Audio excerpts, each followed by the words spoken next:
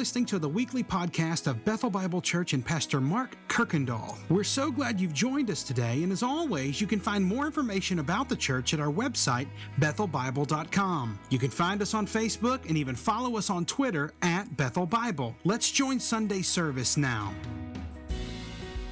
So in your Bibles or on your devices, you can go to Romans chapter 2 because we've closed up chapter 1 where Paul begins with his introduction of who he is, and that's going to be important. We have to remember who Paul is and what he was doing and what his life was like before Jesus showed up.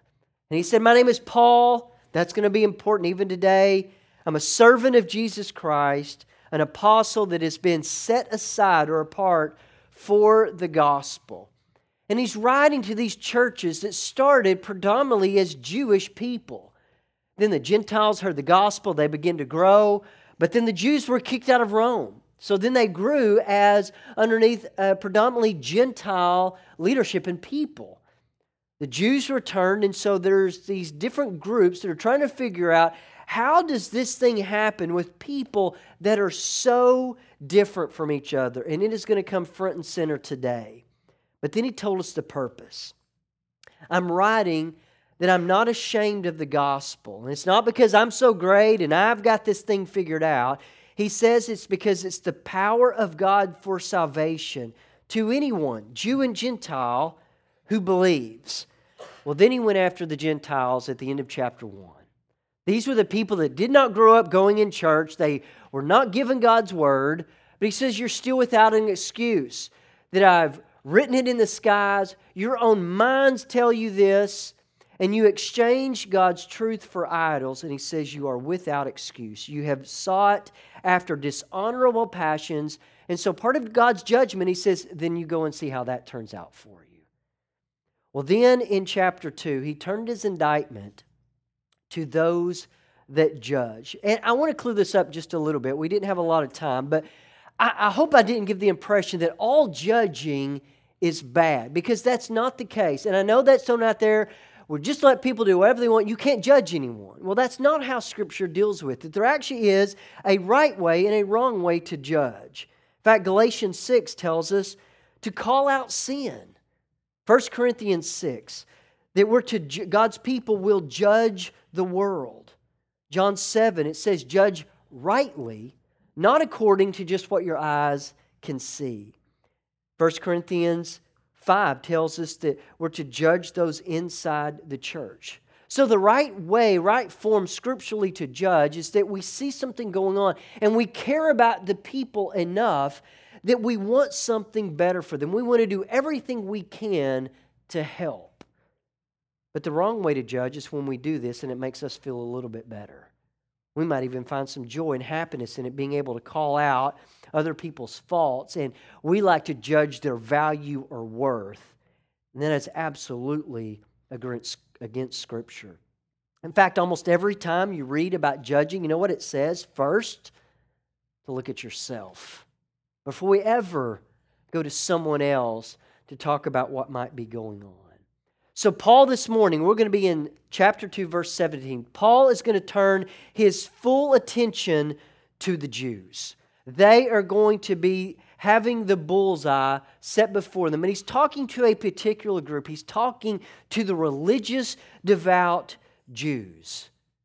But here's what Paul knows. He knows that is who he was. He's speaking to his former self.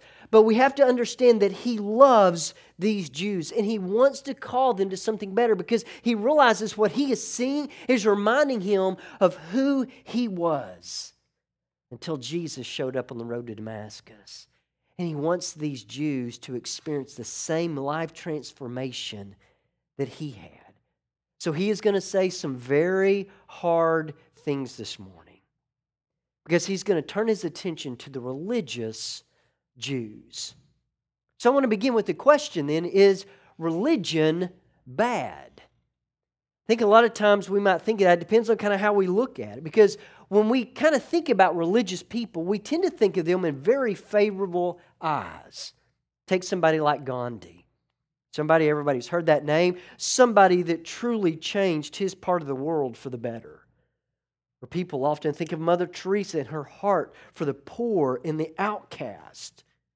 Billy Graham is one that had the respect of people from all kinds of faith. Because typically when people believe in something bigger or greater than themselves, they tend to behave generally better. But there is really a dark side to religion. Religion has caused wars, hatred between groups of people, genocides, and even horrible disasters. So then, is being a Christian the same thing as being religious? I think many times the way people think about the term Christian, the answer would be yes. But what we're going to see from Paul's letter, he's going to say the answer is absolutely not. Because the danger is, I think we often view religion like a treadmill. And it happens this way, that we know there's all these things that we need to be doing, and we need to try really, really hard. So we wake up and we're determined to accomplish all the Christian things that we're supposed to be doing. So we get up and we start running. We go faster and faster, striving and working, just hoping that at the end of the day, I have done enough that I've pleased God. That I have worked and strived and given it all I had in hopes that God will look at me and smile upon me. But then the sad thing is, at the end of the day, we get done and we're kind of left wondering, man, have I done enough? Did I run faster than I did the day before? Is that going to be enough? And it leaves us exhausted. But then we wake up going, okay, I guess I just have to kind of try harder tomorrow. And that religion is all pain and no gain. But genuine, true Christianity has nothing to do with that type of religion. In fact, for someone to become a Christian, they must first accept that no amount of effort will ever put enough distance between them and their sin. You'll never outrun it. And no amount of religious effort can ever bring you closer to God. You can't do it. It's only by grace that can happen. Because God's grace provides salvation that you can never earn. It brings you God's favor that you'll never be able to deserve.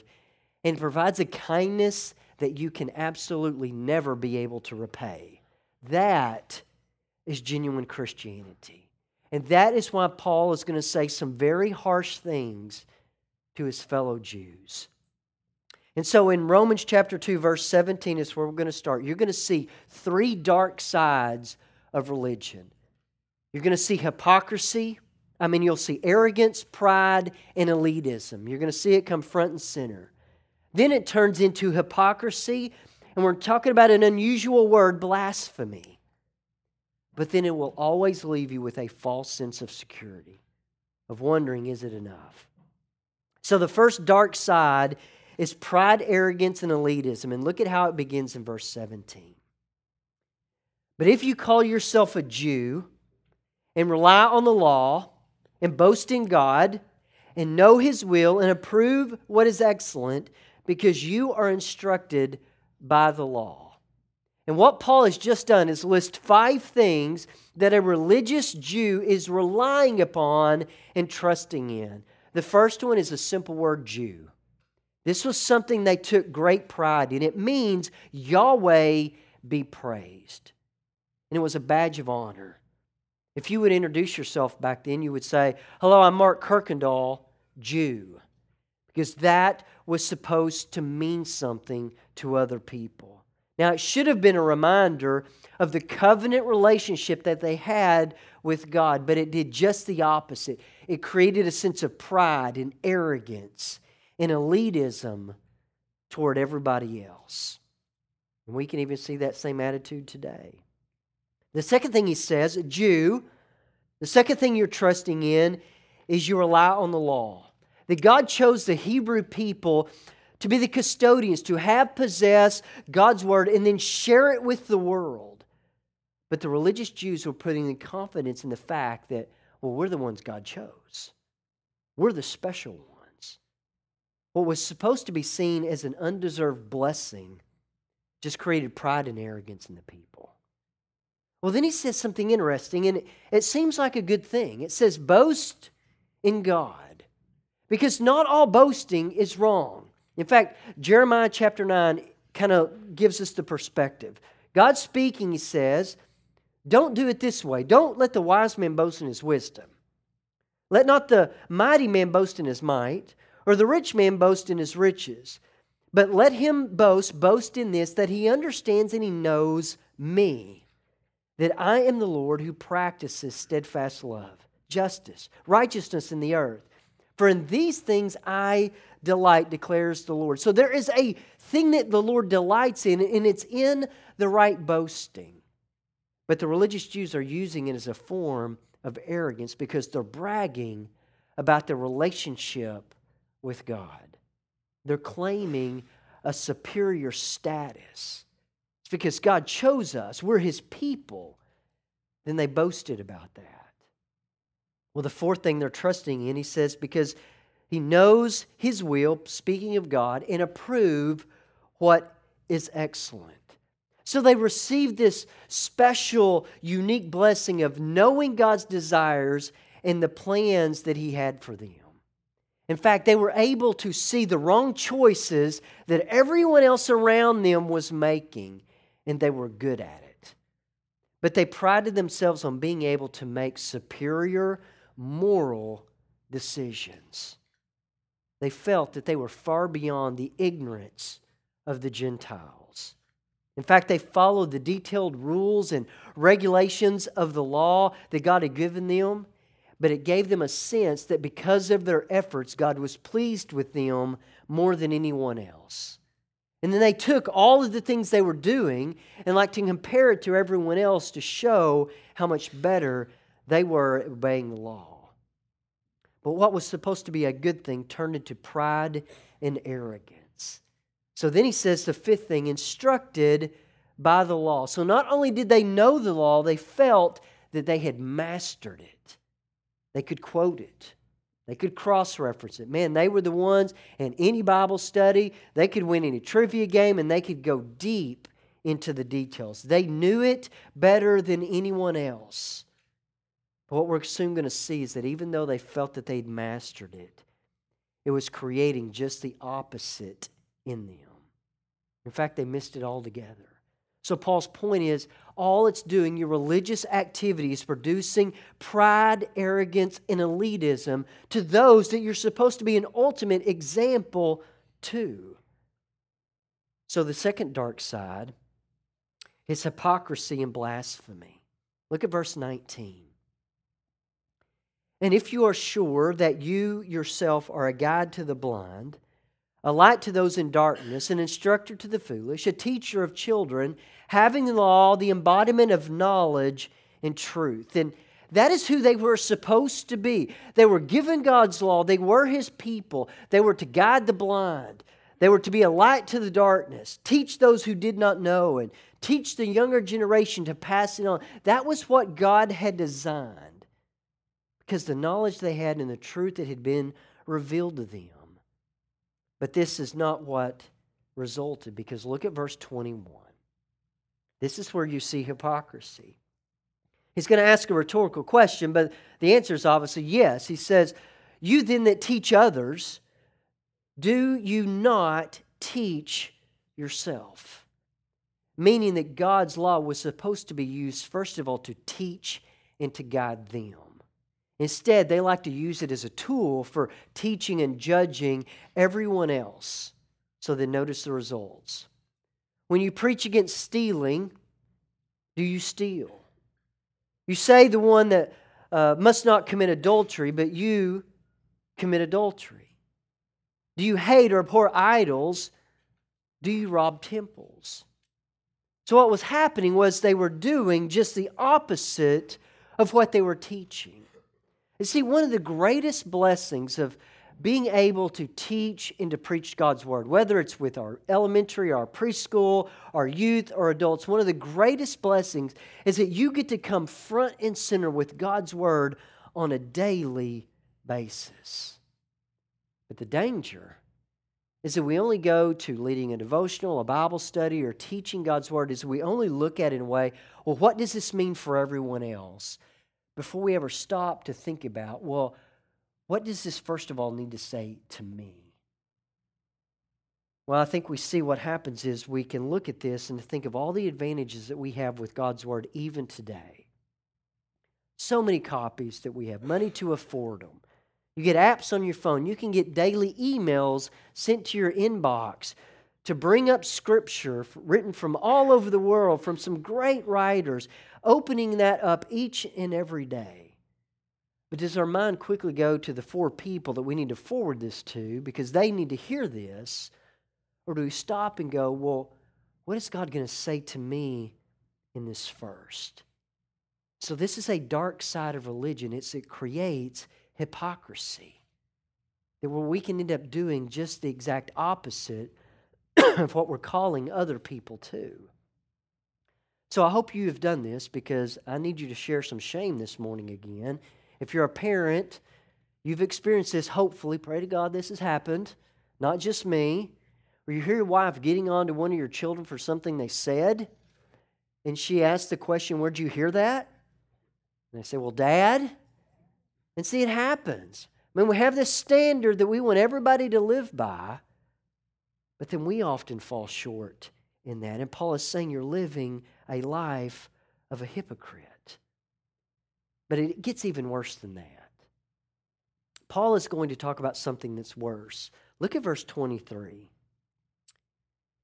It says, you who boast in the law. And that's not a good boasting. It's an arrogance, a pride, and even bragging that we have the law that God hand-delivered to our people by Moses. But look at what they do with it. They dishonor God by breaking the law. So instead of following it, cherishing it, obeying it, they're breaking it. And it sounds a lot like hypocrisy, but it actually gets worse. But Paul says not only is it hypocrisy, and it's that word dishonors, that it dishonors God. Well, then Paul is going to do what any good Jew would do. He's going to use a cross-reference and go back to the Old Testament and recall a passage, and it's important. He says in verse 24, you're dishonoring God by what you're doing, disobeying. For as it is written, every ear would have perked up. A religious Jew probably, they're thinking, who can get there the quickest? Oh, I know where he's going. He says, the name of God is blasphemed among the Gentiles because of you. And I think blasphemy is one of these words. It sounds really bad. We know it's not a good thing, but we often don't really understand what it is. It's a word that we don't commonly use kind of in everyday life nowadays.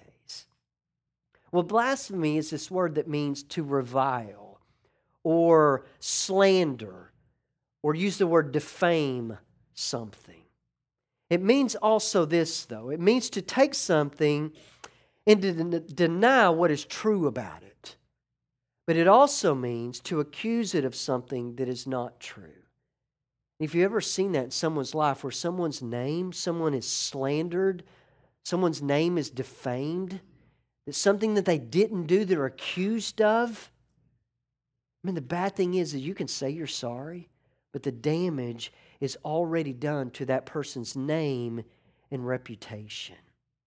So here is how serious this word blasphemy is.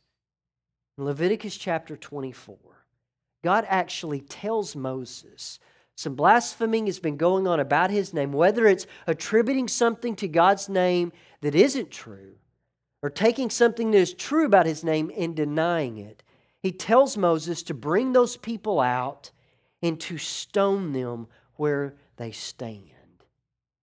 In Deuteronomy 18, it says, if a prophet speaks for me that I haven't told to speak, you kill them on the spot. Mark chapter 3 is talked about as an eternal sin of blaspheming against the Holy Spirit. 2 Peter chapter 2, a blaspheming prophet, it says, will be destroyed in the destruction. And so a religious Jew, this is what they were afraid of the most. They wanted to do nothing to revile or slander or to defame God's name. It was so sacred they would not even speak it to someone else. Well, there are two things that are happening in verse 24. First, Paul says, and notice how it reads, the Gentiles are the one dishonoring or blaspheming God. But notice who is responsible for that. He says it's because of you. He's saying because of your arrogance and your pride and your hypocrisy, of you stating one thing to being true and then doing the opposite, you are causing the Gentiles to view me in the wrong way. They're watching your lives and they're seeing how you treat other people and how you live and the standard you're holding them to, and you're giving them a picture of who I am, and it's not correct. That you are causing the Gentiles to blaspheme my name, of say something that is not true about me, and it's because of the way you are acting and thinking and living. And I think we can even see this today. The people can look upon God's people and we wonder, what is that saying to those that don't know Him? And if you know anyone or you've worked in the waitressing or waitress world, do you know what the word that everyone I've talked to, the worst shift that no one really wants? You know when it is? Sundays between about noon and 3. Because I'll tell you, it's when all the people get out of church. They come and they act entitled, they're in a rush, they're impatient, and they don't tip. You think about what in the world is that saying to people that know, oh, this is the ones that are going to church each and every week, and they're acting even worse than the people that I had last night. And that's what Paul is saying. His point is they are causing other people to blaspheme God because of the picture that they are painting of God to them. But I believe Paul is also making another point because of this reference. So not only because of your pride and your arrogance and your elitism and your hypocrisy, I think he is saying you are becoming like an enemy of mine. In fact, the worst thing, that they did not want to blaspheme or defame God's name in any way. And the last thing they wanted to be was an enemy because they were privileged. They worked hard to gain God's favor. They were superior morally. I mean, these are the people you would look at and think, well, they have to be a believer by the way they're acting. They thought about God's protection, how He was their friend. And I think this was Paul's greatest fear. He was willing to do anything he could to protect God's name and to stand up against God's enemies, even putting people to death before he had his eyes opened. So if you have a cross-reference, this is important. He's referencing Isaiah 52:5. And he's going back to a unique situation. It's when the children of Israel were held captive and captured by the Assyrians, or in this time, Babylon. And they are the ones that are masters, that are in charge of now the Israelite people.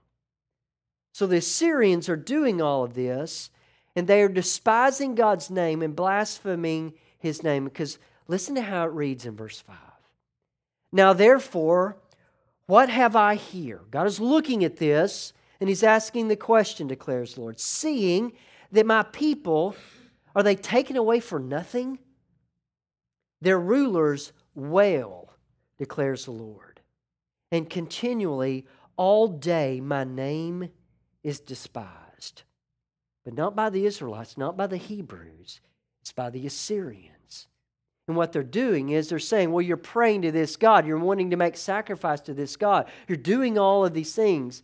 How powerful can this God really be if we're your master? And they're blaspheming God's name day in and day out. And because of that reference directly to the Assyrians, I think he is saying to them, you are no better than the Gentiles that you're despising. You're just like the Assyrians. And he's accusing them of what they feared the most. So not only does religion promote this pride and arrogance and elitism, it causes hypocrisy and blasphemy. It also creates a false sense of security. In verses 25 through 29, there were all of these rituals and traditions and customs that they would be going through. But the ultimate one was the sign of circumcision. When a young boy turned age 8, he was circumcised as a mark that he was set aside by God as a son of the covenant. It was to be a visible reminder that God had claimed this boy as His own. But they put a lot of pride in this. Look at verse 25. He says, "For circumcision indeed is of value if you obey the law. But if you break the law, your circumcision actually is useless. It becomes uncircumcision. So if a man who is uncircumcised keeps the precepts of the law, will not his uncircumcision be granted as circumcision? Then he who is physically uncircumcised but keeps the law will condemn you that have the written code and circumcision but break the law. For no one is a Jew who is merely one outwardly, nor is circumcision outward or physical, but a Jew who is one inwardly, and circumcised is a matter of the heart, by the Spirit, not by the letter or the law. His praise is not from man, but from God." So the religious leaders, they actually believed and taught this, that if you were circumcised, you were exempt from God's judgment. What's happening is they're trusting in the wrong things. They're trusting in a symbol of what the law was supposed to be. In these customs and traditions and rituals, Paul says they're meaningless. They're only to be symbols of what you are called to. In fact, circumcision was to be an outward symbol of what should be true on the inside. That only the work of the Spirit can do it. You cannot make yourself good enough on the outside for that to make any difference in who you really are. But they are trusting in the symbol as security, but the symbol could never save them. And this is a false sense of religion that creates a false sense of security. Because think of a symbol we have today. Think of a wedding ring. A wedding ring is an outward symbol. And putting on this wedding ring or taking it off, it doesn't change my marital status. It's only to be a symbol of a commitment and vows that someone makes to their spouse in front of God, in front of others. So Paul's argument is, which is better? An unfaithful spouse that proudly wears a wedding band, or one that guards a shared intimacy with someone else but doesn't wear a ring? Because you see, the ring is to be an outward symbol of what's true in a person's heart. And it's foolish to think that just because I wear a ring, that is the most important element in marital union, and it will ever keep me faithful. That there's never been a wedding ring that is only meant to be a symbol that's ever kept anyone faithful. And so that's what religion is. Religion is trusting in human efforts and human traditions and external things and symbols to make us right with God or to gain His favor. So think about the external things that we have. People might say, well, I know I'm right with God. I know I have His peace. I know I have His favor because I walked an aisle. Or I prayed some prayer one day. Or I went to this thing. Or I was baptized. Or I joined a church. Or I'm serving. How can I not be? Man, I've done so many good things. I try to do good for other people and put other people's needs before my own. And it definitely outweighs the bad thing is that, especially when I was 16 or in college, man, I've really tried to fly straight and do the right things.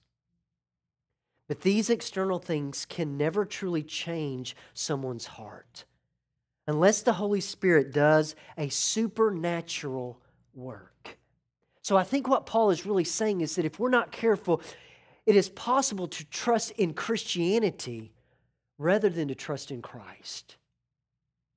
Is what matters is not bearing some sign, whether it's circumcision or baptism or church membership, but having the reality of a changed heart, which the sign points to. That real Christianity is not about having confidence in external things. That real Christianity is someone who is a Christian on the inside. It is something that no one other than the Holy Spirit can create. And so here's the beauty of Scripture, that Paul is writing to religious Jews in the first century. But because it's inspired by the Holy Spirit, these verses are also written to have meaning for you and me today. And I think Paul understands this. And Paul's purpose is not to bash his fellow Jews. He sees himself in them. He understands what they're going through. And he knows that they're trying with all that they can, but nothing will transform them other than the work of the Holy Spirit. Because Paul tried it. He gave it his all. In fact, he would probably say, I was a better Jew than all of you. But here's what Paul came to realize. Behaving correctly on the outside will do nothing to cleanse you on the inside. And there is no external thing that can truly make a person worthy of salvation. But no one probably wants to get to the end of this age, on the last day, standing before God and go, man, I had His truth. I had it before me. I behaved rightly. I was involved in a church and I did all the things that people were telling me to do. But to find out that you are dead spiritually. So where do you sit today? What are you trusting in to make you right with God or to gain His favor? Are you sitting there thinking about all the things that have gone on, even this last week, and wondering, what I do to deserve this? I thought I tried really hard. I thought I ran pretty well this week. Are you still getting on the treadmill trying to earn your way to Him only to realize that your best effort on your best day will never be enough? Are you trusting in the acts of Christianity rather than Christ? I think Paul would tell us today, then get off the treadmill. Stop running and realize there's one that has already earned for you what you never can. In fact, if you have ever trusted in Christ, God cannot love you and accept you any more than He does right now, no matter what kind of week you had. Because He cannot love and accept Jesus any more than He does. So Jesus not only did something to remove our sins, but He also did something to earn for us God's complete approval and acceptance. I think Paul is saying, stop trying to earn it and rest in it. And let that transform your heart. But we can only do this by the power of the Holy Spirit, that we cry out for God to do something. So if you're tired of running on that, trying to earn God's favor, trying to keep in His good graces, I would say get off and rest in the completed work of Christ. Thanks again for listening to the podcast today. We hope that you were blessed and encouraged. And if you have any questions or comments, we want you to let us know. Simply send your thoughts to questions@bethelbible.com. Thanks for spending time with us, and be sure to join us next week on the Bethel Bible Podcast.